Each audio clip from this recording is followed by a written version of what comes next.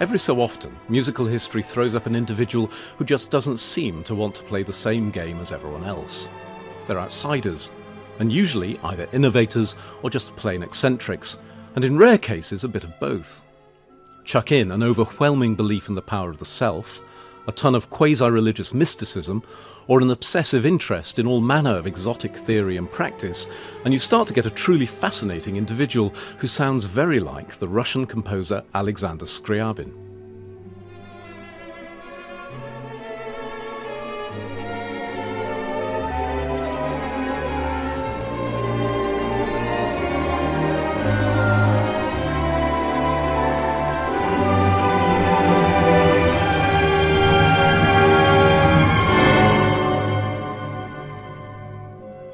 By the end of his life, Scriabin's music was getting very weird indeed. How many other composers have you come across who try to compose with colours as if they were notes and harmonies?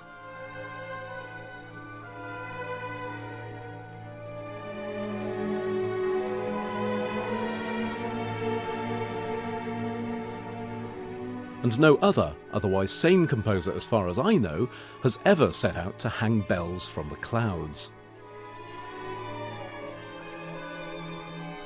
But perhaps the most fascinating thing about Scriabin is the route he takes to get to all this strangeness.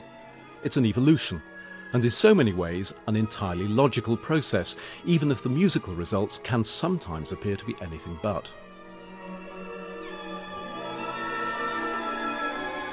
In this programme, I'm going to set out to trace that path, to follow the way Scriabin's music and his ideas about music grew and developed. And I hope to cast some light on the very remote and difficult landscape of his later compositions.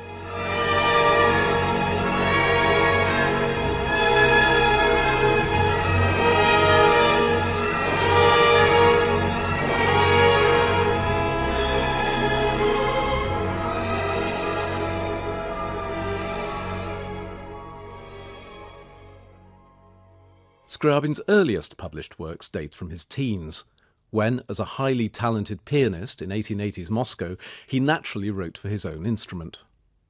From the start, his music has a voice that is all his own. It's modelled recognisably on another great composer for the piano, Chopin, but the accent is heavily Slav. Here, for instance, is his Opus 13 set of 6 preludes for the piano.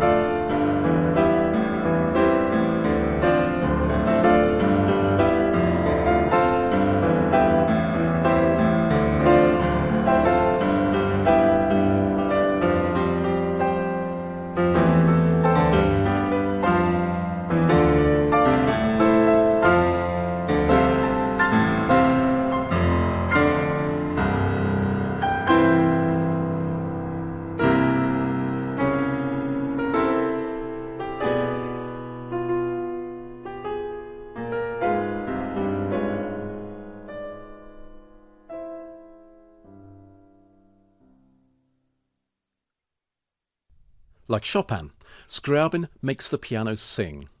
Those are the 6 preludes, Opus 13, written in 1895 when Scriabin was in his early 20s. They were played there by Piers Lay.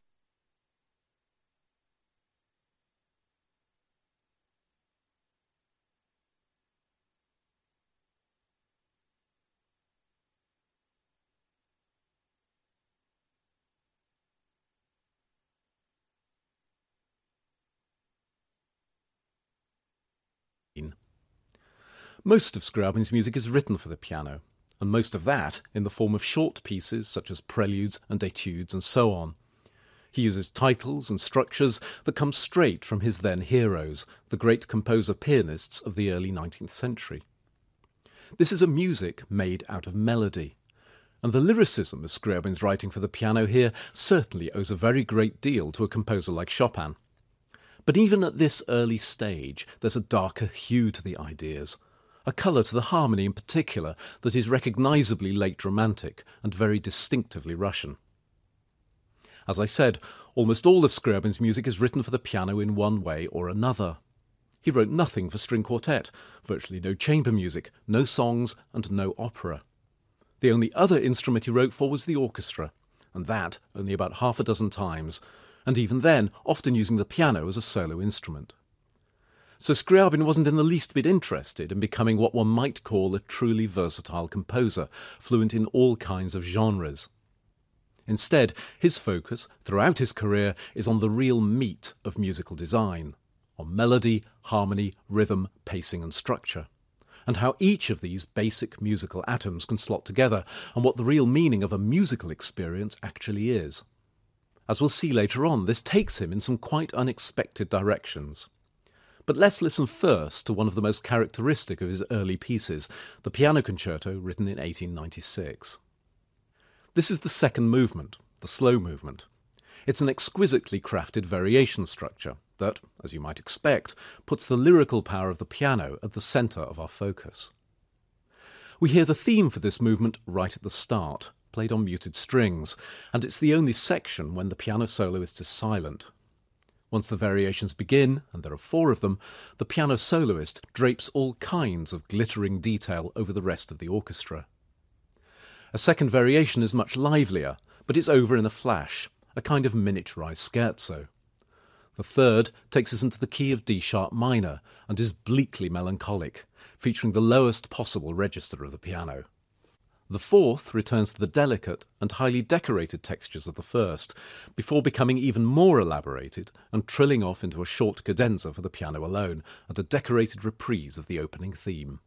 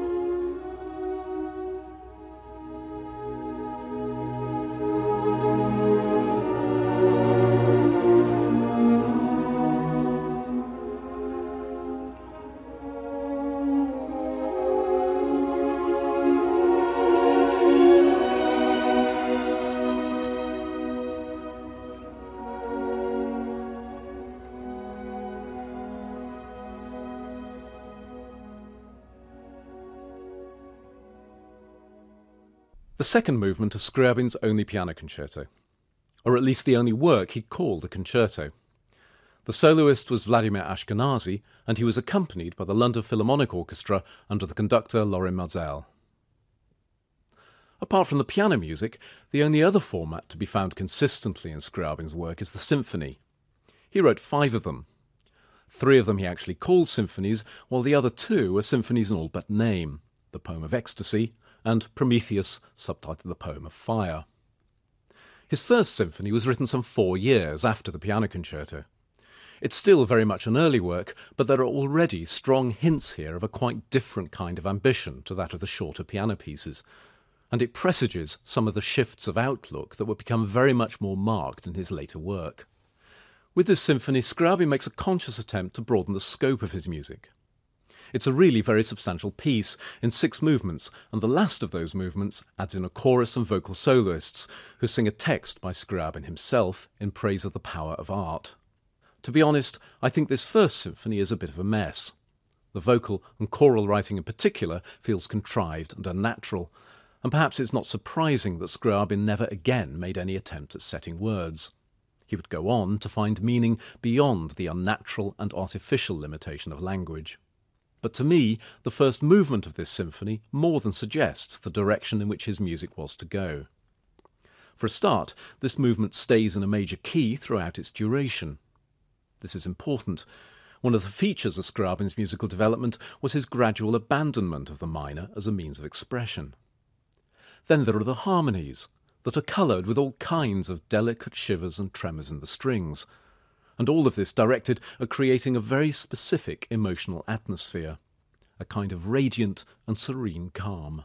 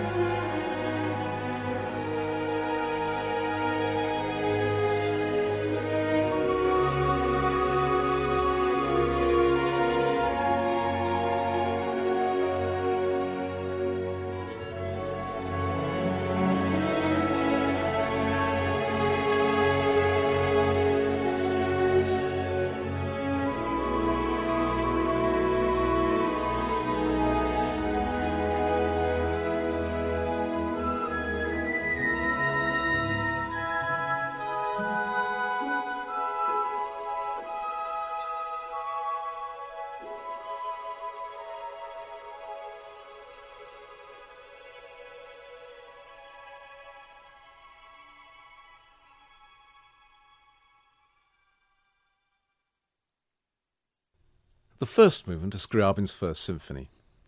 It was played there by Riccardo Muti and the Philadelphia Orchestra. As I said, I think this music is very much about creating a sense of radiant serenity. And in part at least, Scriabin does it through the very interesting way in which he handles the progress of the harmony. He begins with a relatively straightforward A major triad. He then builds onto this, adding notes that actually lie outside that A major triad. First, an F sharp, then a B below that, and finally an E below that, the tonic of the key we're actually in, E major, though by now that E major is heavily coloured by a whole series of added notes, though all of them in the key of E. But all of them arrived at in a very non-conventional manner, in fact by adding a fifth below the bass each time.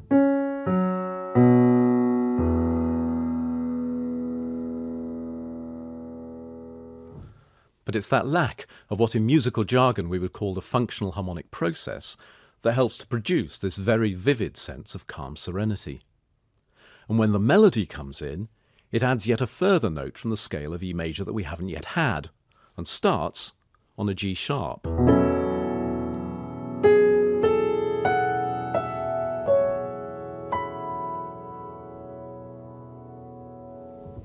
And it's a melodic line that is actually almost nothing more than the notes of the harmony that are being sustained underneath it. In other words, you could think of the harmony as just a melody in which all of the notes are heard at the same time. These techniques become more pronounced and more important as Scriabin's musical language develops. But one of the most crucial elements in his development was something that had nothing at all to do with his music, at least at first. In 1905, after writing that first symphony, Scriabin came across the work of Madame Blavatsky, one of the founders of the Theosophical movement. Scriabin had always been interested in philosophical ideas. He read widely, including a great deal of Nietzsche. But Theosophy, with its semi-rational and voguish mixture of the spiritual and the mystical, seemed to set something free in him creatively. Put simply, Theosophy sees a fundamental truth in all religious belief, while at the same time refusing to accept a God from any of them. In a sense, man and not God is the truth at the centre of being. From now on then, Scriabin thinks of his work as much in spiritual, emotional and cosmic terms as he does in the purely musical. And he makes a completely unique connection between music, feeling, sexuality and the capacity of all these, and more, to intuit what he now calls the divine. You'll hear that in this complete performance of his Piano Sonata No. 5.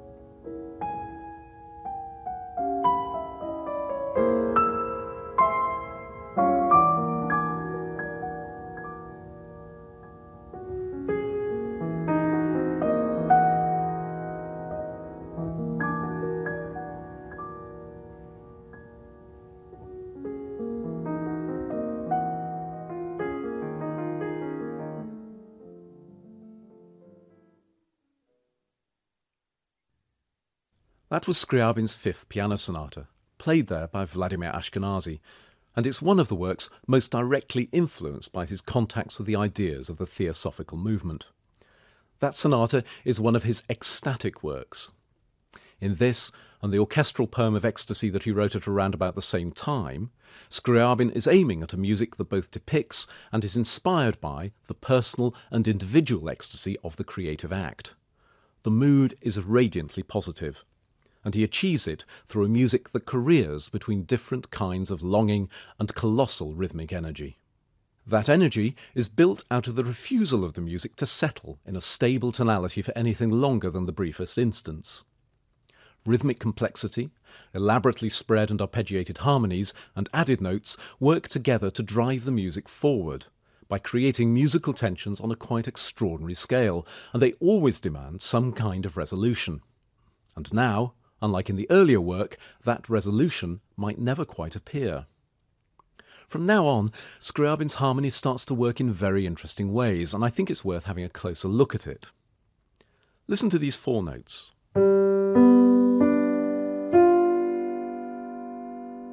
Together, they form what we can call a dominant seventh in C major, and it can resolve quite naturally onto a chord of C major.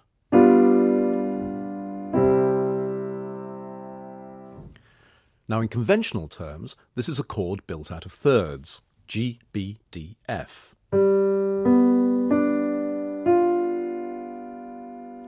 What Scriabin might do is to alter one of those notes by lowering the D by a semitone.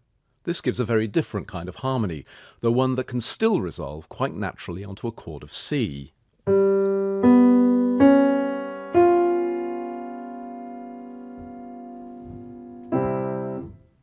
But you can also do something else with this new chord, and that is to think of it as being made up now not of thirds, but of two tritones.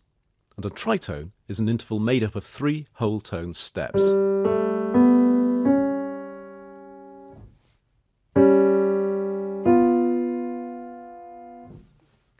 The tritone is a very special interval. It cuts the octave exactly in half, and is also tonally the most unstable interval it's possible to have. In Scriabin's later music, you can hear whole passages in nothing but tritones, and you've just heard one of them at the start of the 5th piano sonata. But once you've thought of this chord as 2 tritones, one on top of another, you start to notice a very interesting kind of symmetry. Not only is this an altered dominant 7th in C, because of that tritone relationship, you can also, just by thinking of those notes in a different way, by spelling them differently, you can see this chord now as a similarly altered dominant 7th in G flat. It's a bit complicated, I know, but there are now 2 possible tonal resolutions implied by the same chord.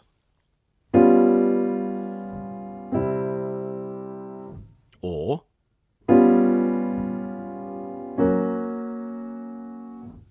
now, convoluted as that might be, that's actually a bit simple for Scriabin, and in his compositions he actually goes very much further than that.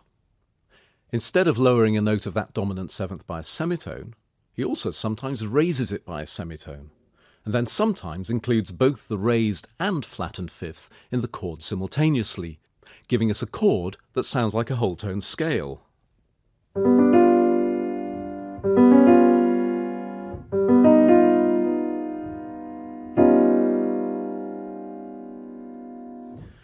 He also extends the 7th chord by turning it into a dominant 9th,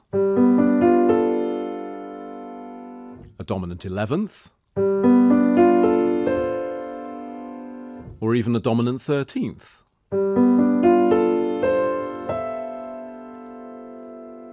While still lowering or raising any one of these notes by a semitone, and sometimes by more than a semitone. Let's try that with a dominant 13th chord on C. Without any of those chromatic alterations, it would sound like this. Now, all we have to do is lower the G to an F sharp, and then move the other notes around a bit, changing the order in which they appear, and we end up with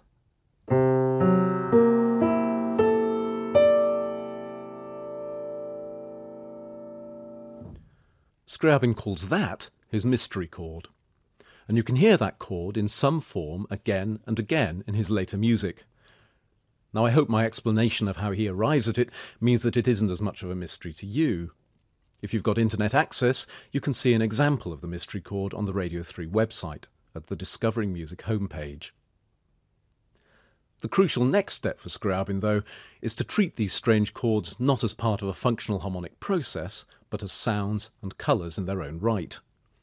Prometheus, the poem of fire, in effect his 5th symphony does exactly that, and then goes even further, because Scriabin, perhaps taking his cue from what is now a very highly coloured and exotic harmonic language, starts to introduce all kinds of other stimuli into the performed experience. The score of Prometheus calls for something that was intended to project colours around the audience as they listen to his music. This confusion of senses has been termed synesthesia. It's essentially a medical term for how an individual can misinterpret sensory experience, seeing sound and hearing images and so on. I think the importance of the synesthetic experience has been slightly over-egged in Scriabin's case, because I've got no doubt he had a much more serious imaginative purpose in mind with these projections of colour. What he was after was a kind of multi-sensory overload to parallel the tonal overload in his harmony and the extraordinary overload of detail in his instrumental writing. After all, this is almost as much a piano concerto as a symphony, and there's even a wordless chorus that appears towards the final apocalyptic climax of the whole work. In other words, in Prometheus, the poem of fire, Scriabin was aiming at a unification of an individual's entire sensory apparatus in the face of a deliberately overwhelming creative statement. Now, there's so much more I could say about this extraordinary piece, but it's about time we heard it, played here by the Philadelphia Orchestra conducted by Riccardo Muti. The solo pianist is Dmitry Alexeyev.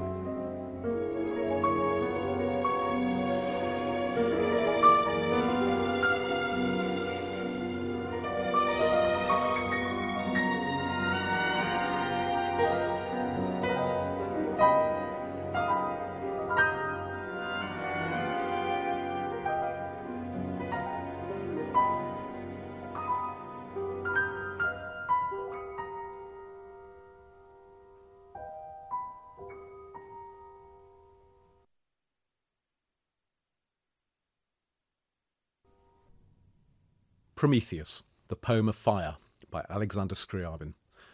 The solo piano is played by Dmitry Alexeyev, and the Philadelphia Orchestra and the Choral Art Society of Philadelphia conducted by Riccardo Muti.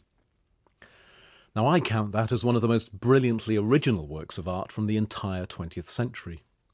And it's a piece we, as listeners, are still discovering. There's so much for us to come to terms with here. Scriabin hasn't helped.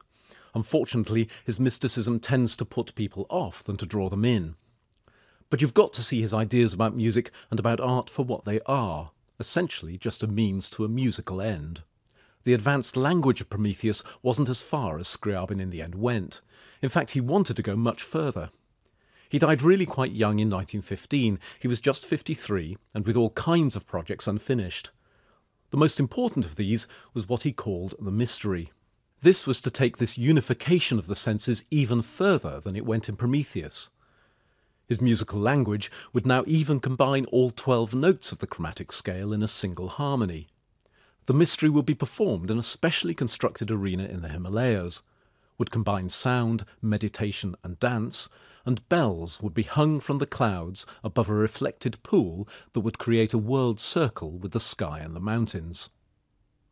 Rather more fancifully, Scriabin imagined that the impact of all this would be to destroy the world. The conductor Kusevitsky was a bit more down to earth, and suggested that when the premiere of Mystery was over, we'd just go out and have a good dinner. Scriabin died before any of this could be realised. In any case, by 1915, Europe was already doing a very good job at destroying itself entirely without the help of Scriabin's music.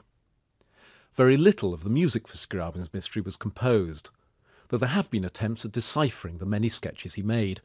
However, we do have 5 piano preludes he wrote in 1914, and these more than hint at the kind of musical language he was preparing for the Mystery.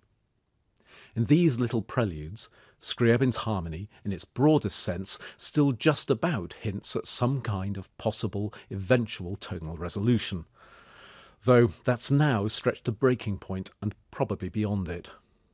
But in spite of that, this music is nothing other than intensely expressive and astonishingly beautiful. Rather more modest, perhaps, than in some of the projects Scriabin had in mind at this time, but no less of a musical experience for that. Mm-hmm.